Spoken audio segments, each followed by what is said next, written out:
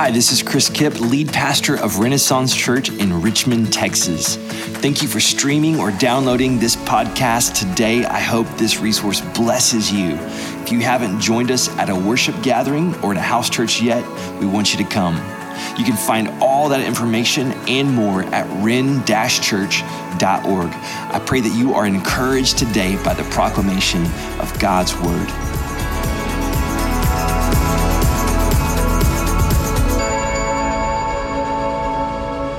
Thank you for jumping in with us.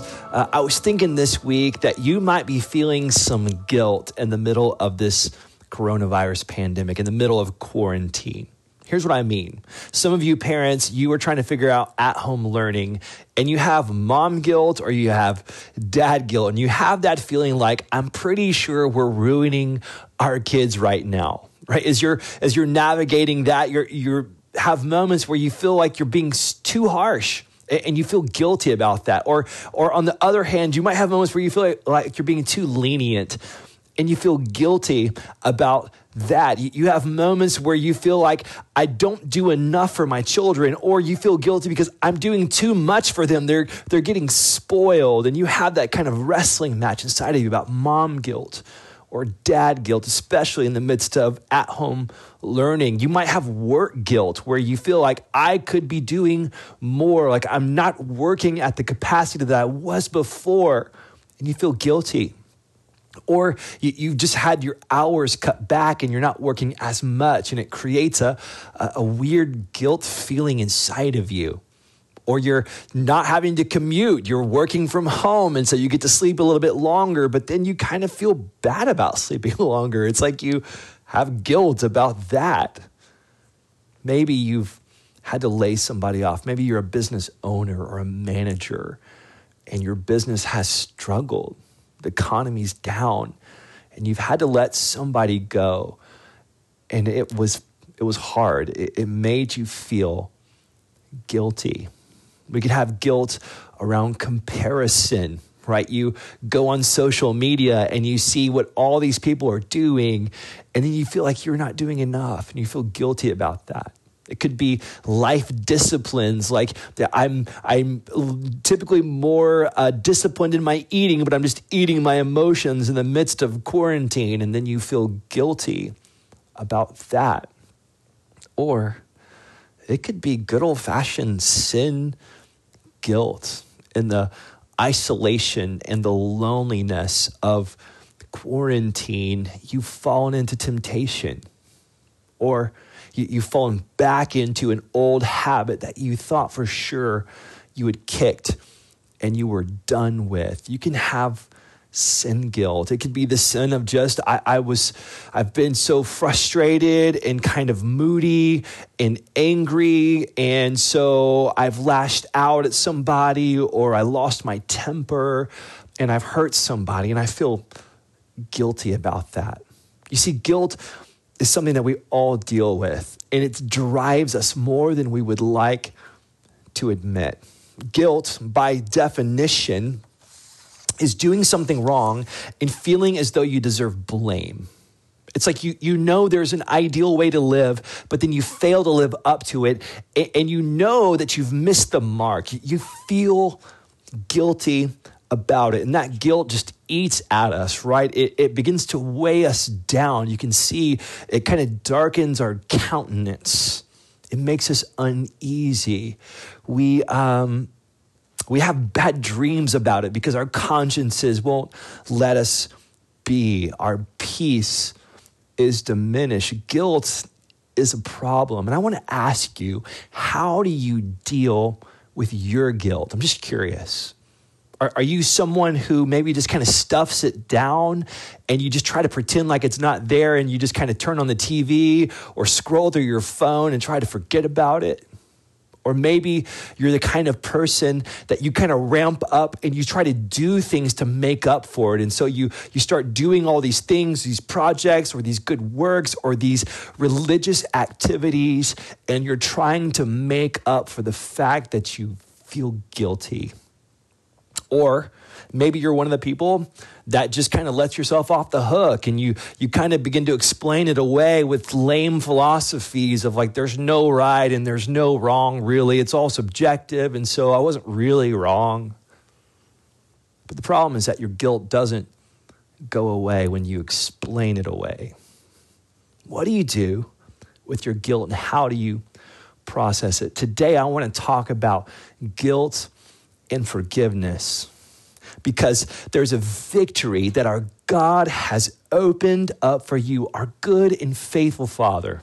He's opened it up for you through the empty tomb of our resurrected Savior, and it has to do with your guilt. We're in a series right now called Empty and Open. And what we're doing is spending this season of life as a church just talking about what the resurrection means for us, just kind of unpacking with greater intensity what the central claim of Christianity, the resurrection, means. And so I'm glad that you've joined us today. We're going to be reading in Acts chapter 17. If you want to go there with me, if you have a copy of the scriptures or have an app on your phone, we're going to try to get this on the bottom of the screen for you as well so that you can just sort of read along with me. But I want to kind of tell you what's happening in the story. This is the Apostle Paul. He's in his second missionary journey. And this is where he's kind of taking that commission that Jesus gave. And he's going and marching from place to place to place and just telling people what has happened, telling people about Jesus, the fact that he's risen from the grave. He's sharing the good news, the gospel. And that journey has taken him to the city of Athens. And Athens, Greece, is a place that's full of idols. I mean, he sees shrines everywhere and idols everywhere, and it burdens Paul. He's troubled. He wants the people to know about this true God. And so he begins to share with them. And then as he's sharing with people, he gets invited into this place called Mars Hill. And he's going to address a whole group of people that all they do all day is sit around and talk about ideas. And they want to hear this idea that Paul's bringing. That's where we pick it up in the story. In Acts chapter 17, verses 22 through 31, it reads, Paul stood in the middle of the Areopagus and said, "People of Athens, I see that you are extremely religious in every respect. For as I was passing through and observing the objects of your worship, I even found an altar on which it was inscribed, to an unknown God. Therefore, what you worship in ignorance, this I proclaim to you.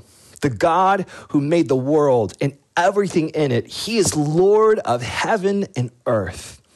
He does not live in shrines made by hands. Neither is he served by human hands as though he needed anything, since he himself gives everyone life and breath and all things. From one man, he has made every nationality to live over the whole earth and has determined their appointed times and the boundaries of where they live. He did this so that they might seek God and perhaps they might reach out and find him, though he is not far from each one of us. For in him we live and move and have our being, even as some of your own poets have said, for we are also his offspring. Since then, we are God's offspring, we shouldn't think that the divine nature is like gold or silver or stone, an image fashioned by human art and imagination. Verse 30, catch this. Therefore, having overlooked the times of ignorance, God now commands all people everywhere to repent, because he has set a day when he's going to judge the world in righteousness by the man he has appointed. He has provided proof of this to everyone by raising him from the dead. This is the word of the Lord. So Paul speaking to the people of Athens, and these people are clearly dealing with their guilt by the worship of idols through rituals and shrines. And Paul is speaking to these people, and he's telling them about this unknown God, because as Paul has walked through and seen the altar, he found one that said to an unknown God. Now, there's a whole story behind that. 600 years before Paul is sharing here at Mars Hill, there was a plague like coronavirus that had swept through Athens. And the people were sick. Many people were dying. And there was a man by the name of Epimenides, and he had an idea. His idea was to allow a flock of sheep to release them out into the city, and wherever they would lay down, if they would lay down near a shrine or an idol, they would sacrifice the sheep to that particular god because they weren't sure what was causing the plague. And they thought, well, maybe there's a god that's angry with us. If you know anything about the Greek gods, they were very moody and unpredictable gods. And so they would sacrifice to these gods, but then sometimes the sheep would lay down and there was no shrine nearby, no idol nearby, and they would sacrifice the sheep right there. And they would build a new shrine to an unknown God. Later, when Paul quotes the poets, guess who he's quoting? Epimenides, the man who had the altars built to the unknown God. And as Paul sees those altars, he sees an opportunity to make known to them this God that had been unknown. And Paul tells them that this God, he's not like these ones that can be created, like a shrine that can be built. This God is the creator, and he does not fit in a shrine. He's too big for that. He's the source of all things. He gives life and breath in all things to everyone, including you and me. That this God made everything and everyone, and from one nationality and one man, he creates all the nationalities of the earth. Talking about Adam to Noah to all the people that have spread over the planet. And he says that this was for a purpose, that God determined their appointed times and the boundaries of where they live so that they would reach out for him and find him. He's a God who creates, a God of all power, but he uses his power for relationship. God has appointed that you and I would live in 2020 in the middle of a plague called coronavirus. And he's done so that we would reach out for him and find him. Paul tells them this God, he's not some idol made out of silver or gold or stone. He's the real thing. He's not a God that we could make, which means he's not a God that we could manipulate. He's not a God that we could manage. And he's not a God that we can placate with rituals. And then Paul draws them into a response, and it hinges on what we're talking about as a church. It hinges on the resurrection of Jesus. In verse 30 through 31, look back with me again. He says, therefore, having overlooked the times of ignorance, meaning, look, you didn't know about this God. He was unknown to you. God's overlooked that. But look, now I'm telling you, I'm proclaiming to you who this God is. And once I tell you this, the ball's in your court. And a response is going to be needed. Oh, and by the way, there's a shot clock ticking. He tells them, God now commands all people everywhere to repent. Because he set a day when he is going to judge the world in righteousness by the man he has appointed. He has provided proof of this to everyone by raising him from the dead. Now, my first point for you is what I think Paul is saying here. It's that the empty tomb means that Jesus is coming to judge. Whoa. Okay. I'm just putting myself in the shoes of the people of Athens who are hearing this for the first time. And Paul's come to share the good news about Jesus, but it's sounding like bad news. I mean, it's like fire and brimstone in judgment. Jesus is coming to judge. He's proven it by his resurrection. And when it comes to our guilt, that's bad news. Because the problem of our guilt is not just that we feel guilty. The problem with our guilt is that we really are guilty.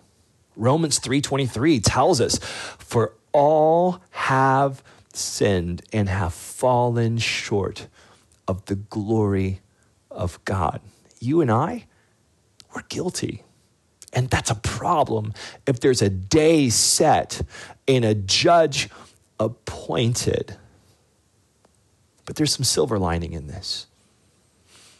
Here's the silver lining. You know the verdict before you stand before the judge on the appointed day. Here's what I mean. Imagine on March 1st, someone told you there's a coronavirus epidemic coming and it's going to cause the economy to go down. The stock market is going to plummet and you need to take those investments and do something else with them right now. That advanced knowledge could have saved some of you thousands, tens of thousands, maybe hundreds of thousands or millions of dollars had you had advanced knowledge. You could have made a change. Paul is giving us advanced knowledge, right? He tells us that the empty tomb means that Jesus is coming to judge, and we already know the verdict, and it's true. You and I, we've done things that are absolutely wrong. We've failed to live up to God's standard. When he said not to lust, we lusted. When he said to live in sexual purity, we did not live in sexual purity. When he said to use our words to encourage and to uplift and to honor him and to honor people, we've used our words to gossip and to cut people down and to backbite and to share false testimonies. I mean, we have gossiped. We've hated, we've murdered in our hearts, according to Jesus. We've withheld forgiveness to people that wronged us when we've been wronging God our whole lives. We're guilty. We know the verdict. But imagine that you received a letter from the IRS. And it looks ominous. And you go to the mailbox and you take it out and your heart is starting to kind of beat a little bit harder. You nervously open the letter and you're hoping that it was a refund, but fortunately it's not. It's quite the opposite. It turns out that there's been a discrepancy, and it wasn't just last year's tax return, but it turns out it was all of the tax returns from your entire working life. And when all of those fees are added together, plus the penalties, it's millions and millions of dollars. It's more than you could ever afford. The price is too high. And you see the due date and you think, there's no way I can pay for this. What do we do with that? Because the reality is that our sin's not just something that we did today or last week, but something that we've been doing our whole lives. And if we were to add all those up and stand before a righteous, holy God, we're in trouble. So what do we do with our guilt? And what do we do with a debt that we can't afford to pay? Well, the second thing that Paul shows us, and this is good news for us, is that the open tomb opened up another way. The open tomb, that empty tomb that was opened up, means that forgiveness is possible. And when Paul is speaking to people who knew ritual and they knew religion, and he wants to point them to this God that they don't know about, that's been unknown to them, he doesn't point them to a new ritual. he points them to repentance. That word repent means to change one's mind. It's to think differently. It's to reconsider. It's to turn in contrition from sin to God. Paul tells people who knew ritual about another way that had been opened up through that empty tomb, and it's the way of repentance. And here's the beautiful thing about repentance. Repentance is relational. It's when you in your heart, in the truest part of your heart, humble yourself and you turn from doing life on your own terms, living the way that you think life should be lived, and you humble yourself and you turn your heart to the heart of your Father who loves you. And you throw yourself upon his mercy and say, God, I've been wrong. I've thought that I should live life my way, but now I know, God, I need to live life your way, that you are right and I've been wrong.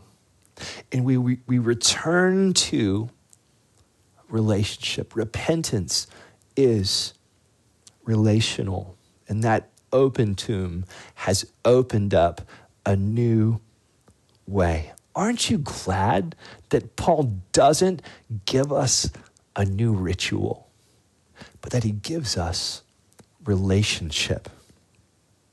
But how in the world does that help us resolve our guilt? Well, you need to understand the Old Testament because God did give a ritual back then.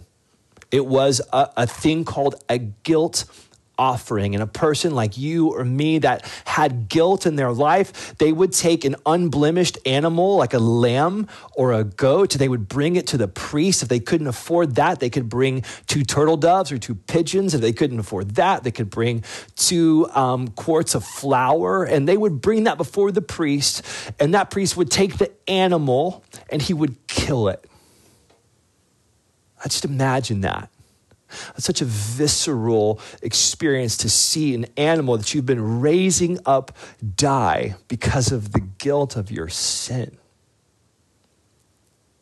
And through that act, the sprinkling of the blood, there would be forgiveness of sins. A person could walk out of the temple feeling a little bit lighter, like my guilt has been dealt with, my conscience can be clear, my sins are atoned for. The only problem was that you could walk right out of that temple and fall right back into sin.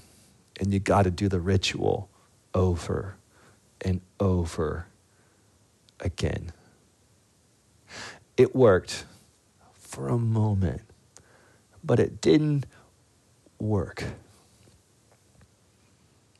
So God had one more ritual in mind. This time, the sacrifice wasn't brought by a guilty sinner. It was brought by God himself. God sent not an animal, not a lamb from the herd or a goat from the herd. It wasn't pigeons or turtle doves or quarts of flour. God sent his own son, the second person of the Trinity. God sacrificed God. Wrap your mind around that. John the Baptist saw Jesus one day. He exclaimed, "Behold the Lamb of God who takes away the sin of the world." Jesus was the sacrificial lamb.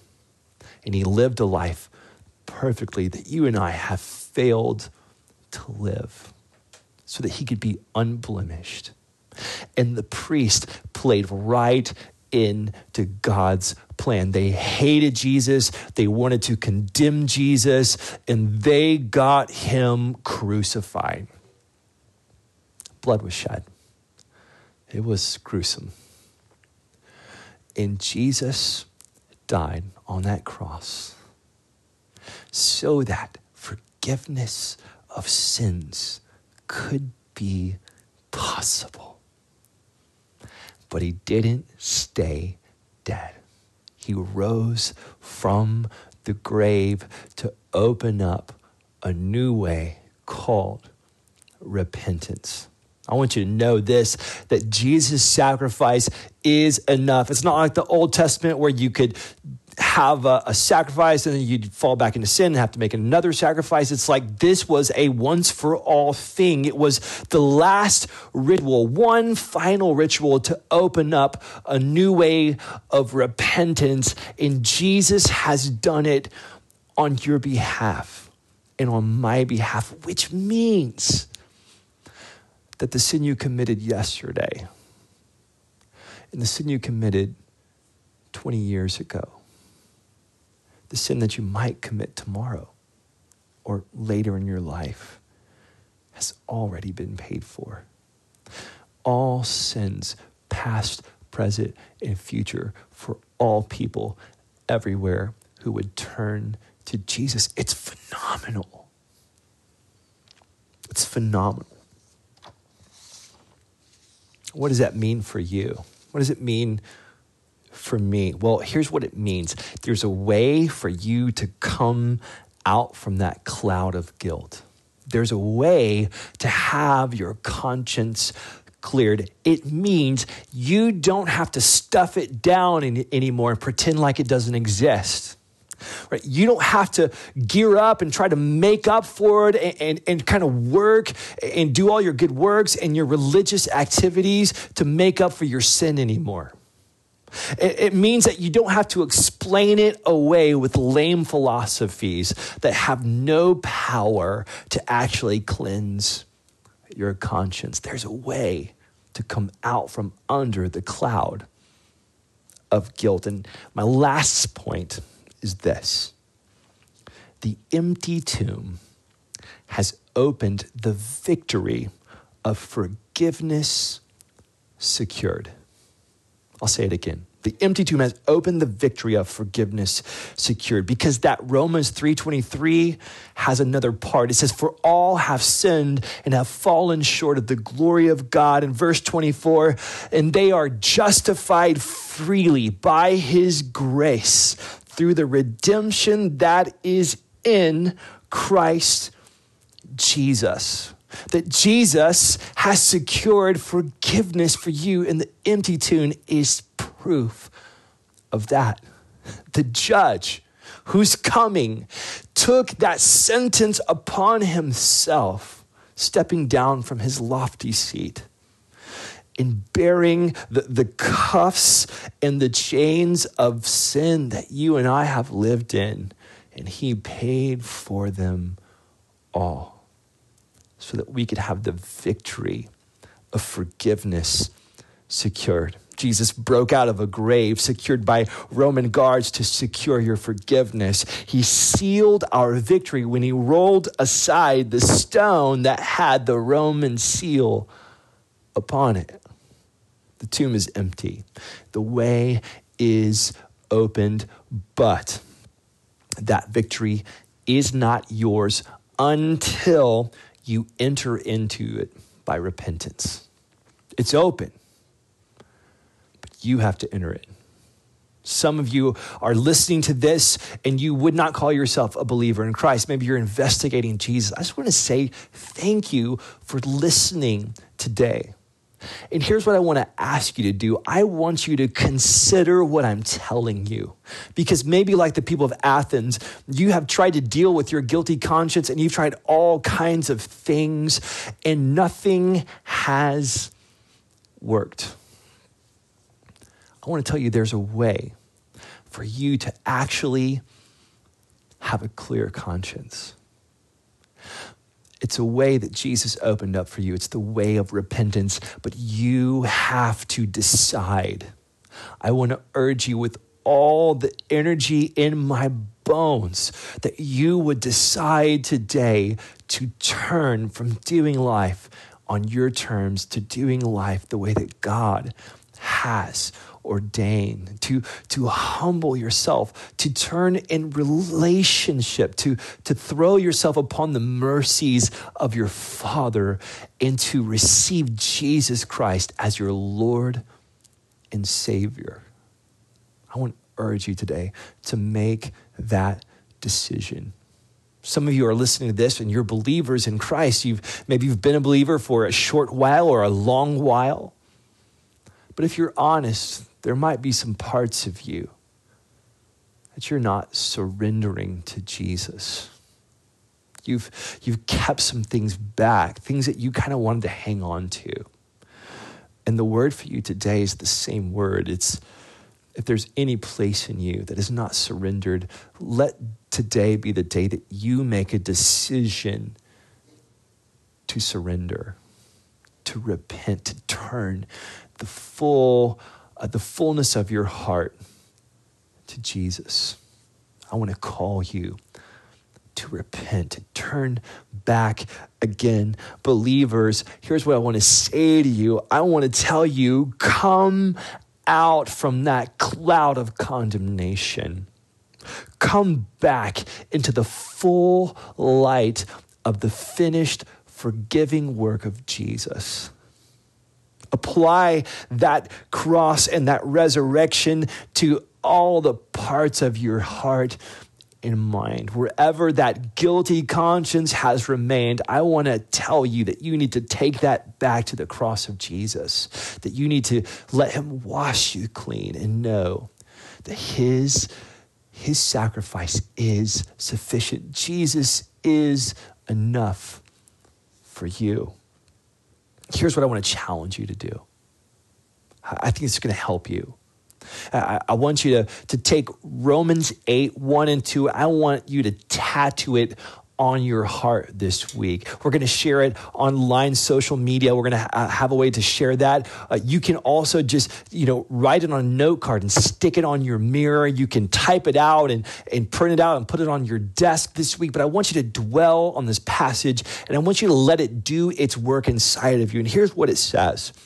Paul writes, "Therefore, there is now no condemnation for those in Christ Jesus." Let me say that again. Therefore, there is now no condemnation for those in Christ Jesus, because the law of the Spirit of life in Christ Jesus has set you free from the law of sin and death. Jesus paid it all. He rose from the tomb to prove that he is the supreme King of Kings that holds victory for you. And it's the victory of forgiveness secured, a clear conscience, no condemnation. And I want you to walk in that victory this week. So take that verse, print it out, write it out, put it somewhere where you can see it, share it online, and tattoo it on your heart. Dwell on it this week. And may we be people who live from the peace that only comes from the forgiveness secured by the empty tomb of Jesus. Let's pray together. Thanks for listening to this episode of the Renaissance Church Sermon Podcast. To contact us or find out more information, visit ren-church.org.